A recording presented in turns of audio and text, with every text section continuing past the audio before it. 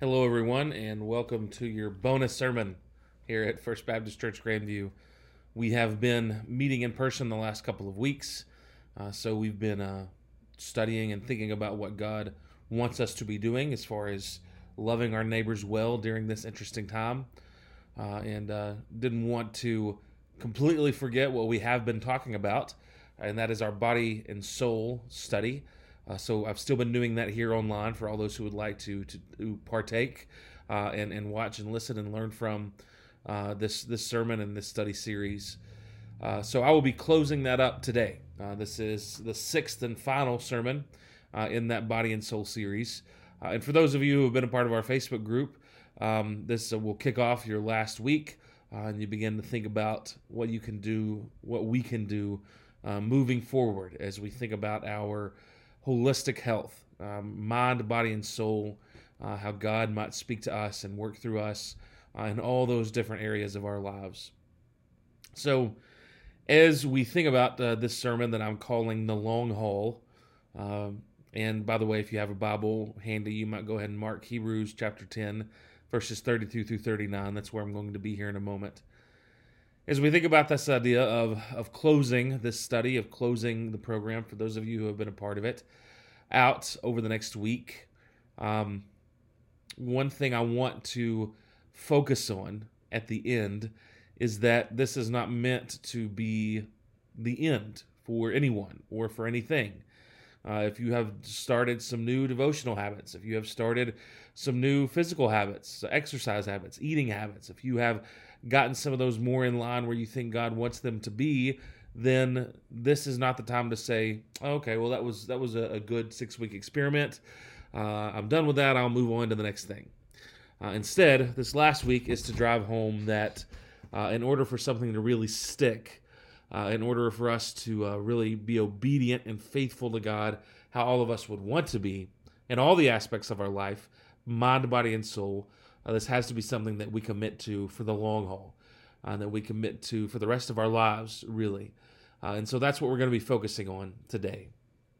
Now, I am, as I have said at the beginning of this series, and when I announced that I was doing it on Facebook over 6 weeks ago now, I am out of shape, getting better. Have been getting better over the last several weeks, but still have a lot of work to do as far as getting in shape. But there's a good part of me that knows that I can do that, that I can get in shape because I've done it before. Now, I've gotten back out of shape before too, so I know how to do that, and that has to do with what we're talking about today. But what I can concentrate on and what I can be grateful for in my own history, in my own life, looking back, is that I know that I can do this because I've done it before. If any of you have ever trained to run or do any sort of other physical kind of thing, you can look back and remember what that was like to train, how hard it was, and how you pushed through and did it anyway. Several years ago, before we moved and came here to Grandview, so this is getting like 6-7 years ago at this point, I trained really hard.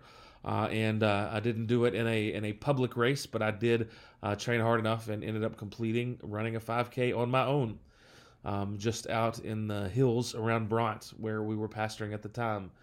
And I remember being super excited when that happened. Very, very, very happy with God allowing, health and steadfastness in my life in order to achieve that. We moved shortly after that. I fell out of the habit of exercising, went back into bad habits of eating, and all that went astray. But I can look back on that time and know that I can do that again because I've done it already. And it's one thing to look back and think, well, when I was a kid, I could do this.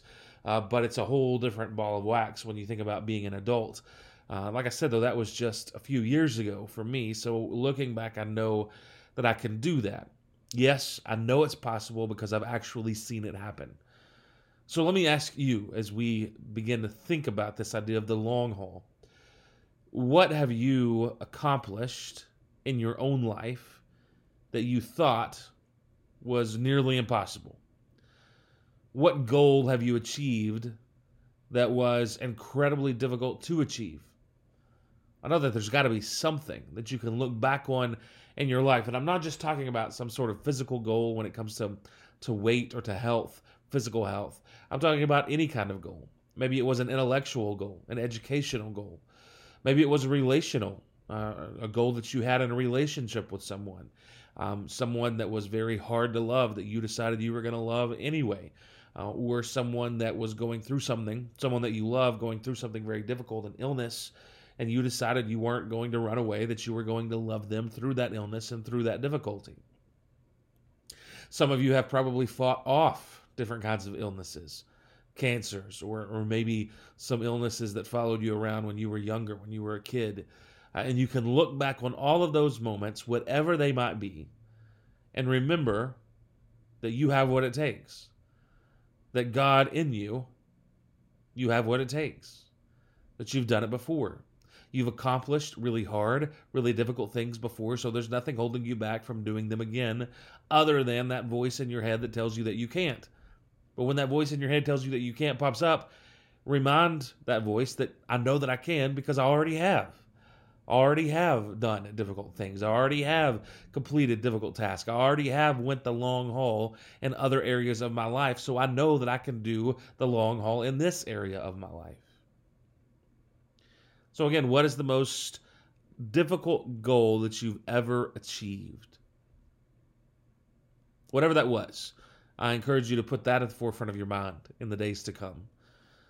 Remember what it was like to go through that difficulty, and remember how strong you were in the midst of it, and remind yourself that you can indeed do that again.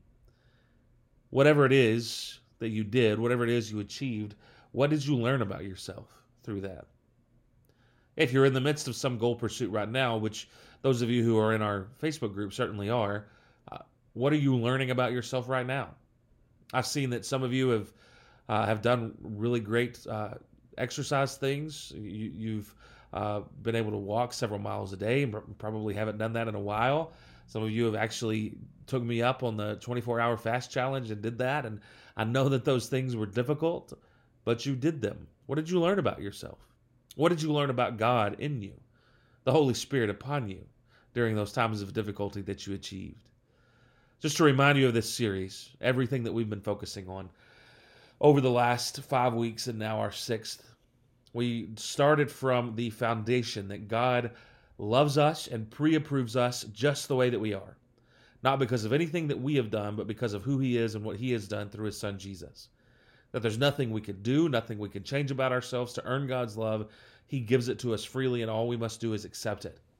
And so before we try to change ourselves, before we try to become more like Jesus, the first thing that we need to do is realize that it is only because of what Jesus did that we are loved.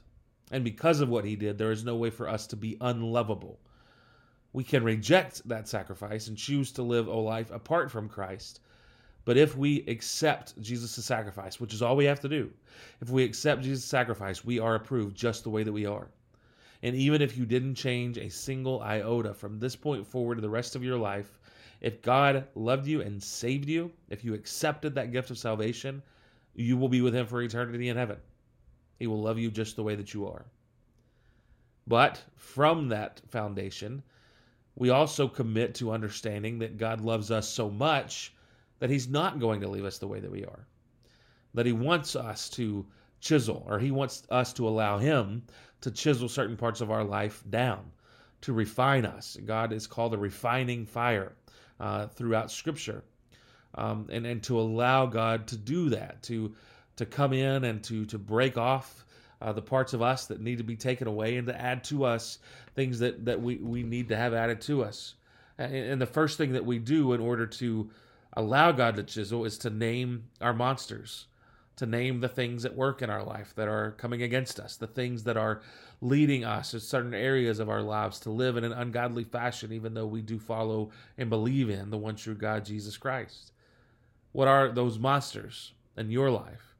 And once we name our monster, the third step is to exorcise like we would a demon, to exorcise that monster from our life, to kick it out, to evict it, to detox, as it were. to remove those things from our lives, those unhealthy habits, those unhealthy temptations, those unhealthy people, to take those things out of our lives, those unhealthy self-talk things that we always do, to remove those from our lives so that we might be ready to put in new habits, better habits, good habits, to think about the good things that Christ would put at the forefront of our minds and not these negative things. We name the monsters and we evict the monsters. And then as we attempt to build new habits, we realize that the only thing that is ever really going to satisfy us moving forward is our relationship with Jesus Christ. That the only true sustenance that we actually need is the person of Jesus. We think about Jesus meeting the Samaritan woman at the well in John chapter 4, and the disciples disappearing in town to get him some food, get all of them some food. They come back and they try to feed him, and he has had this wonderful encounter with this woman, and God has used him. And they try to give Jesus the food, and he says he's not hungry anymore, and they're dumbfounded. Did anybody see this man eat? And he has to tell them, I ate of a food that you don't know about. He was with his Father, doing his Father's work, satisfied him, even in a physical way. Now, that doesn't mean that we don't ever eat. Jesus ate, we know that. But it means that the only thing that is ever really going to satisfy us on a soul level, as we talk about health in a holistic perspective, is our personal relationship with Jesus Christ. And if we are not making that priority in our life, we're going to be hungry.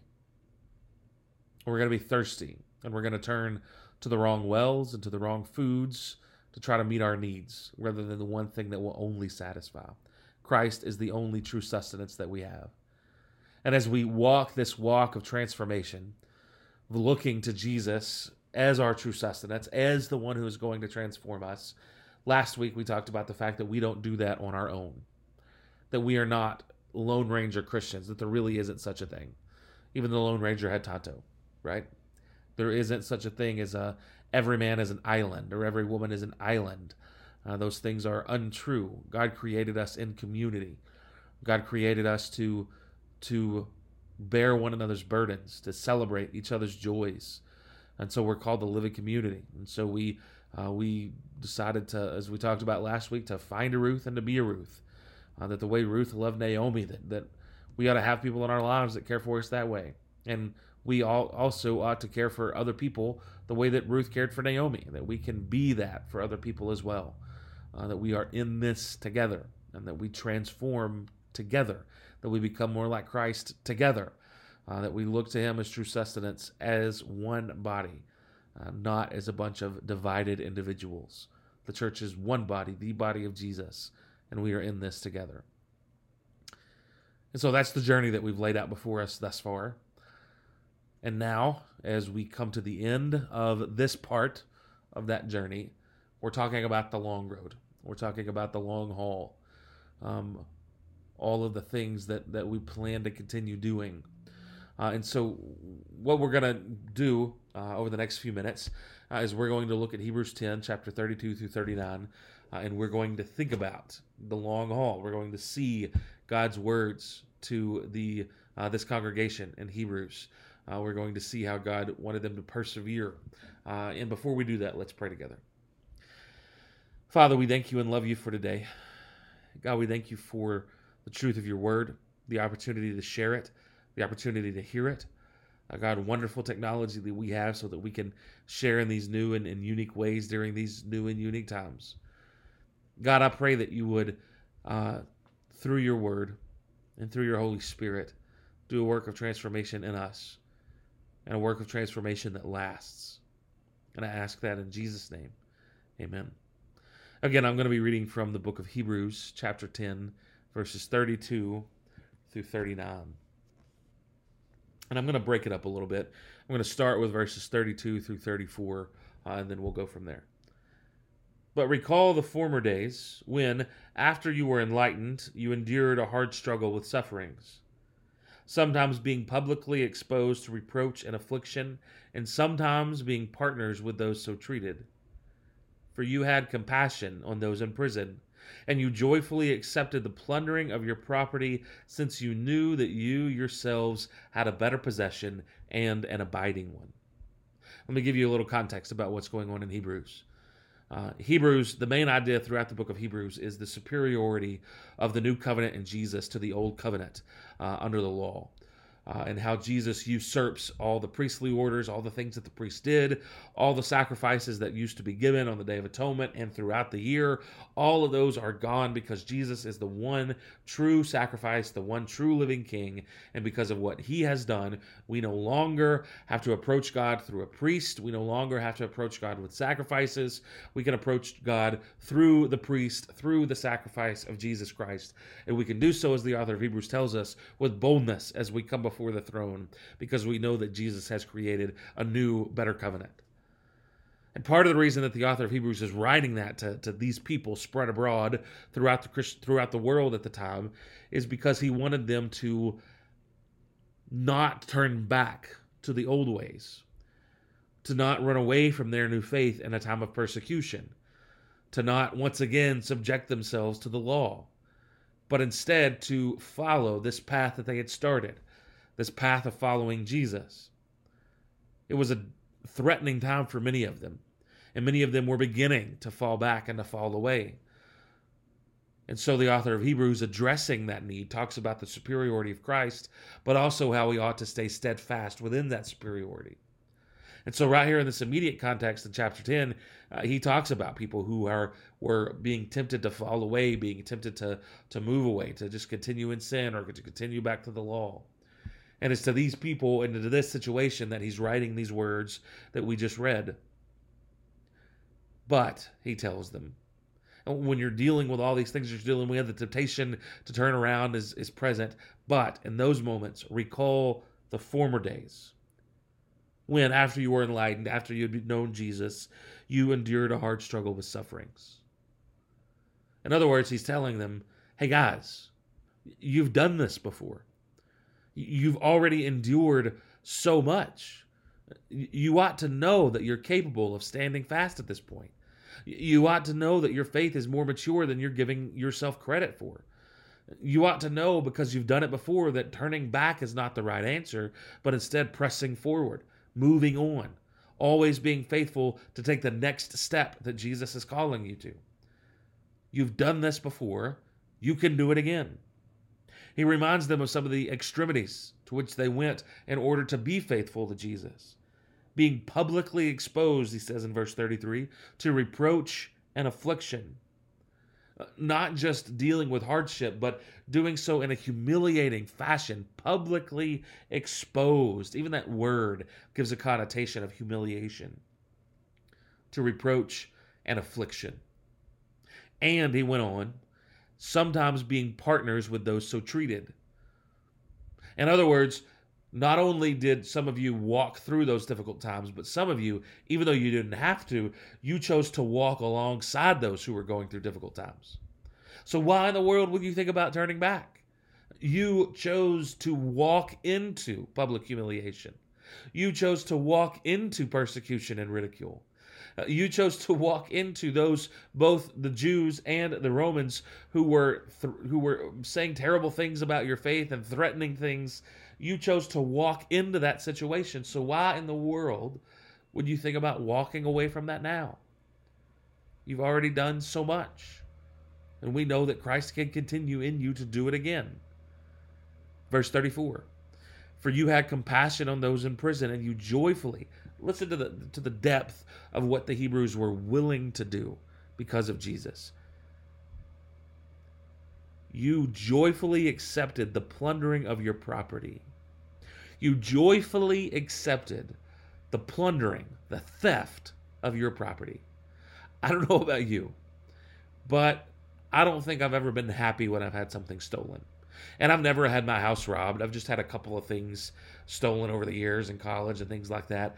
And I've never been happy about it, even though there were very minor things. You know, to imagine someone who would see something that has been stolen from them and think, that's, yay, I got stuff stolen from me. That's awesome. But that's the kind of picture that he's painting. These people have joyfully accepted the plundering of their property. Why? Because or since you knew that you yourselves had a better possession and an abiding one. In other words, they trusted in the new covenant of Jesus.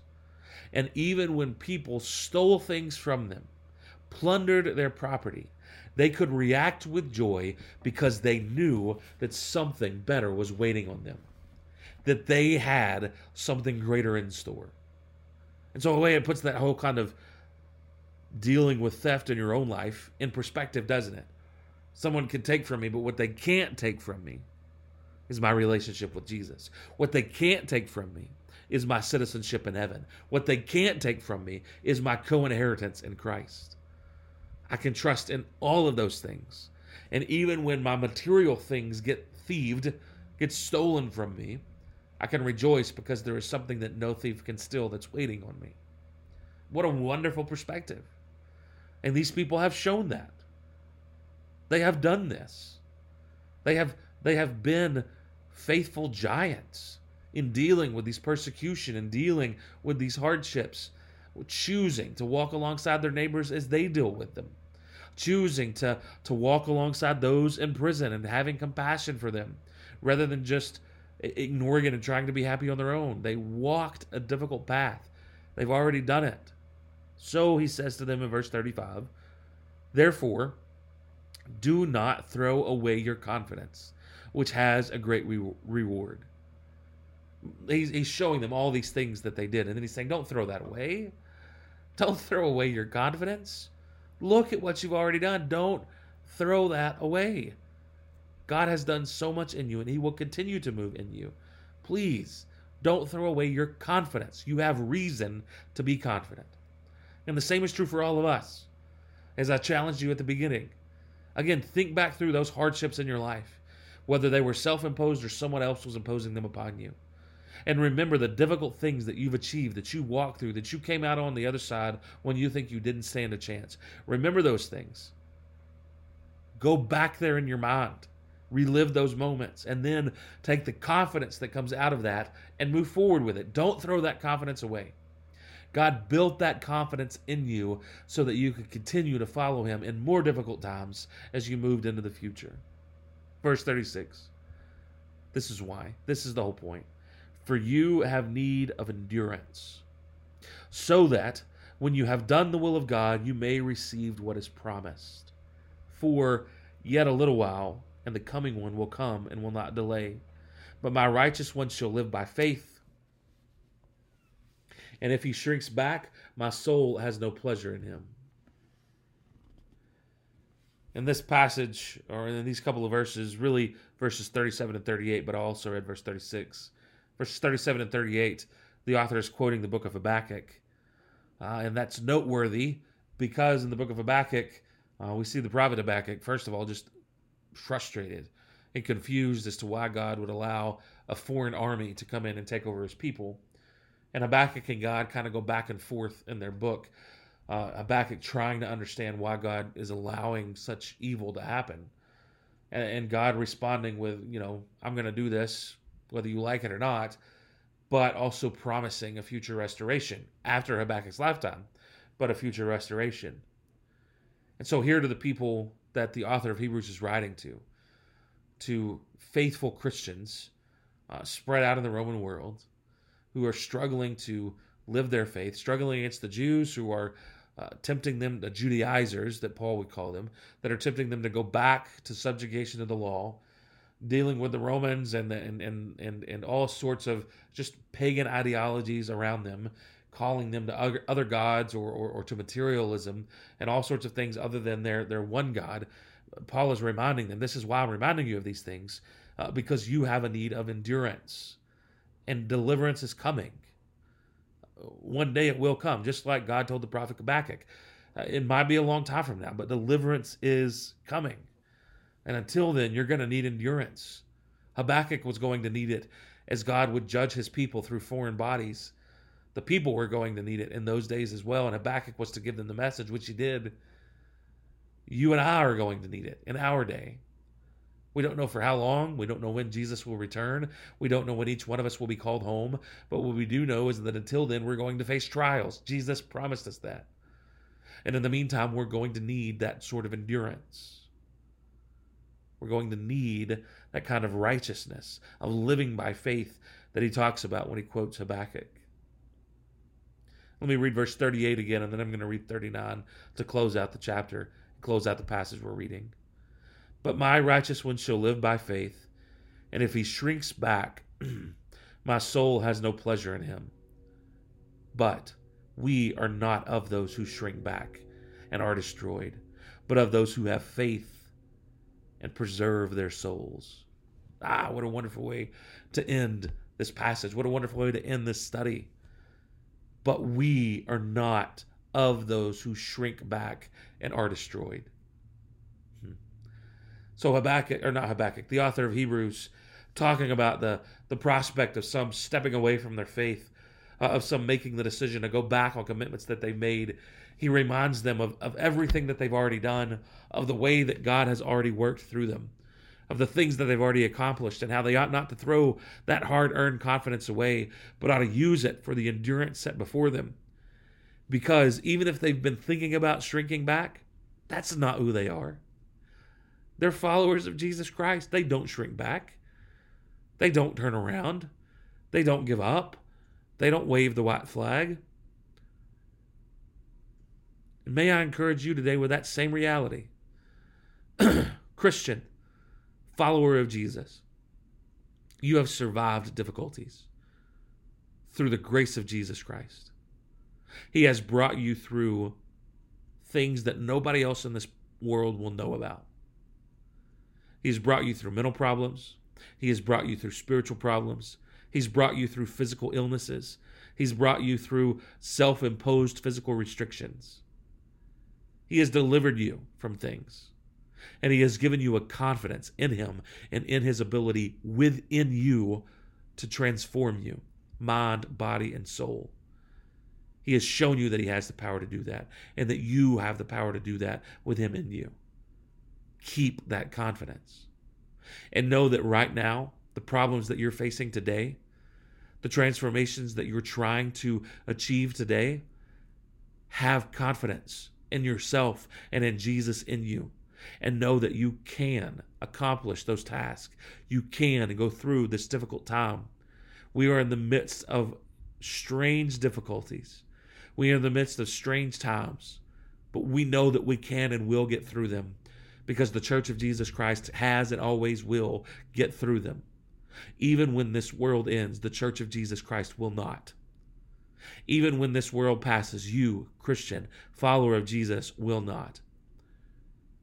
There's cattle on 1,000 hill waiting for you to roam in for the rest of your days, which are eternal, and to spend time with the owner of those cattle on the 1,000 hills.